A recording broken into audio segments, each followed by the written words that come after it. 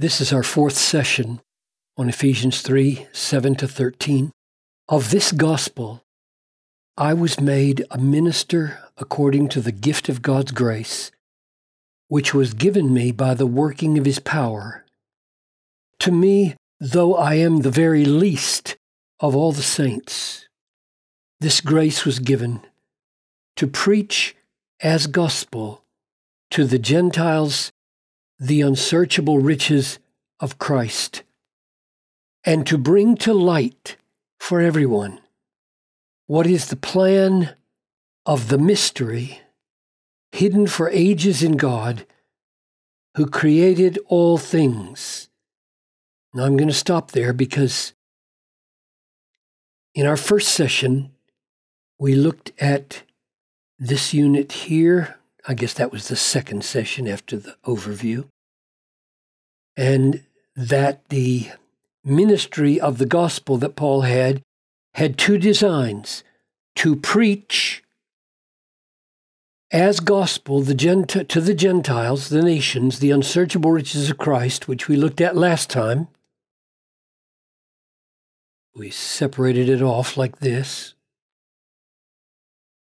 And now today we focus on the second one, so that's the first one, and here's the second infinitive purpose, namely, to bring to light for everyone what is the plan of the mystery hidden for ages in God, who created all things.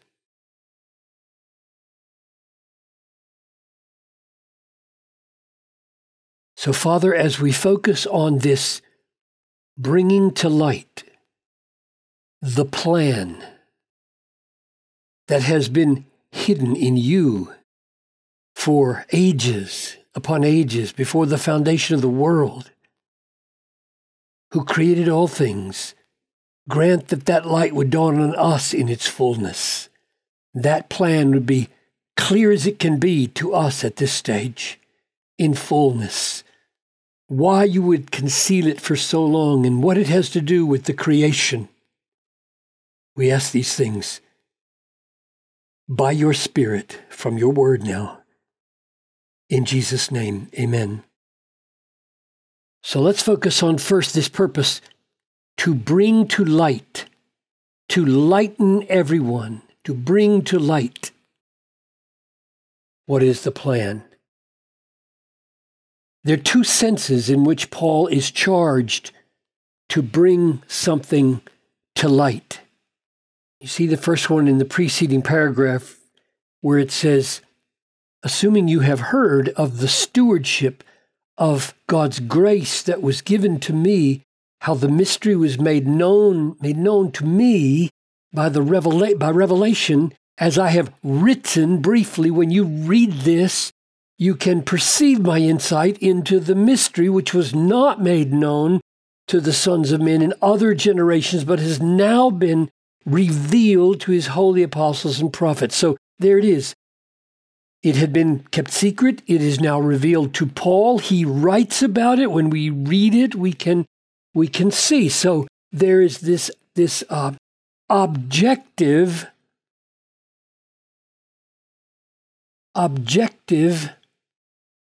revelation of the plan.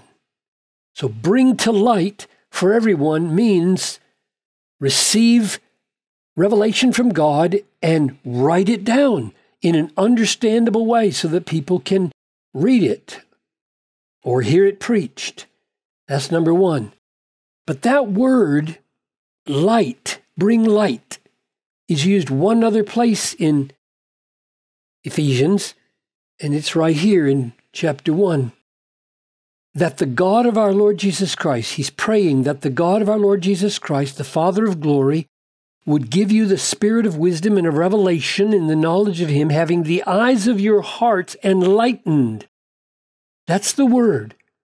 He's praying that the eyes of their hearts would be enlightened so that they can know what is the hope to which they've been called and what are the riches of the glorious inheritance and so on. So to know the revelation, you need a spirit of revelation, or you need to have the eyes of your hearts enlightened. So a second meaning here is supernatural light in the heart.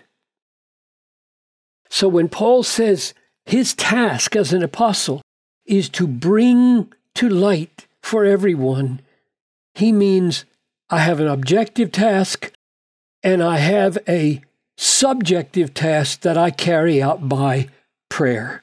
I ask God to do what I cannot do, which sheds a lot of light, by the way, on this commission that Jesus gave to Paul right at his conversion and commission in Acts 26:17. Jesus says to Paul, I am sending you to open their eyes so that they may turn from darkness to light, from the power of Satan to God, so that they may receive forgiveness of sins and a place among those who are sanctified by faith in me.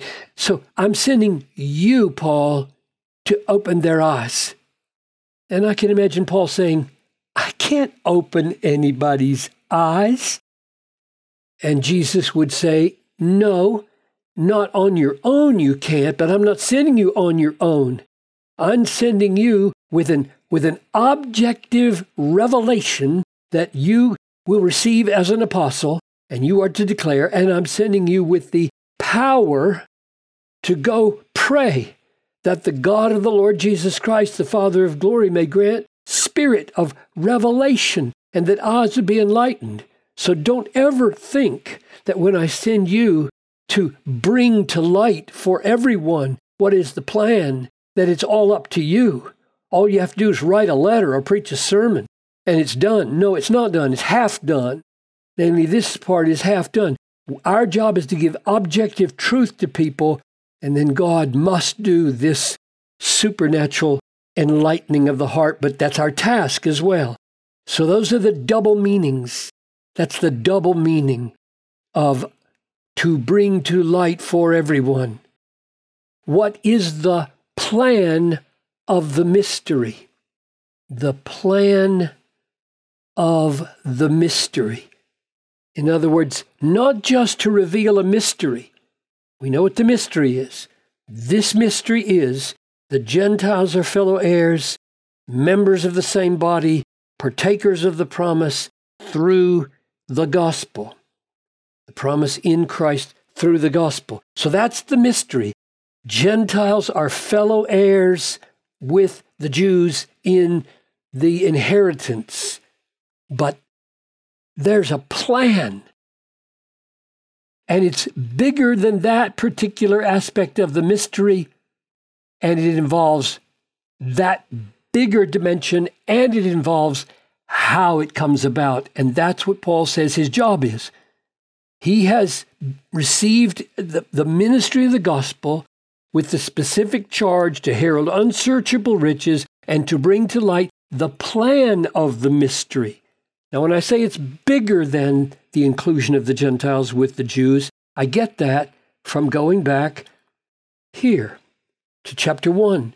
In him we have redemption through his blood, the forgiveness of our trespasses, according to the riches of his grace, which he lavished on us in all wisdom and insight, making known to us the mystery of his will. There's the mystery, and we know the essence of what that is. The mystery of his will according to his purpose. So this mystery accords with a bigger purpose, and this purpose is set forth in Christ as a plan. That's the word plan that Paul is now charged to bring to light for everyone. What's the plan? The plan is for the fullness of time to sum up all things in Christ, things in heaven and things on earth. And so the mystery of Jew and Gentile being included in one body in Christ, with Christ as the head of that body, and thus summing up all the redeemed in the one body of Christ, is a part of the plan. But the plan is larger than that and includes all things, things in heaven, things on earth. Christ will be the head of it all. And the plan includes how it comes about. Through the gospel, through the blood, through the torn flesh, through the cross, through the tearing down of the dividing wall of hostility, through the ending of the law. Everything he's been saying in verses 11 to 22 of chapter 2 is the how of the mystery, namely the plan. And that plan was hidden for ages in God. And I think the reason he probably underlines that again, just like he had said up here, that it had not been revealed, which was not made known to the sons of men in previous generations. I think the reason he probably repeats that here in God is because perhaps many tribes and Gentiles would say, why wasn't that enacted earlier than 33 BC or 33 AD? Why didn't, for 2,000 years of God's dealing with Israel, this plan get enacted? And part of the answer is it's been hidden in God for the fullness of time. Finally, why does he say, who created all things? Why does he, at this very point of hiding the mystery and the plan for ages in God, draw attention to the fact that the God who's concealing the plan for ages created all things? I have two suggestions. What you do when you have a question like that is just stop and ponder what are the implications of the very nature of creation. And I think the first answer would be that the plan is wholly from God. In other words, since he made all things, nothing from outside himself can dictate the plan. The plan is his. It originates in him. Here's the second implication of the fact that he is the one who created all things, namely, all things serve the plan. Nothing can compete with the plan successfully. Since God is the creator, he is sovereign over all things because he made all things, and he made all things according to plan because he's a wise God, and therefore everything serves the plan, and the plan of the mystery cannot be defeated. The plan for how the mystery of Jew and Gentile saved in one body will come about through the gospel, and the plan that is bigger than just Jew and Gentile coming together in the gospel, namely the summing up of all things in Christ, cannot fail.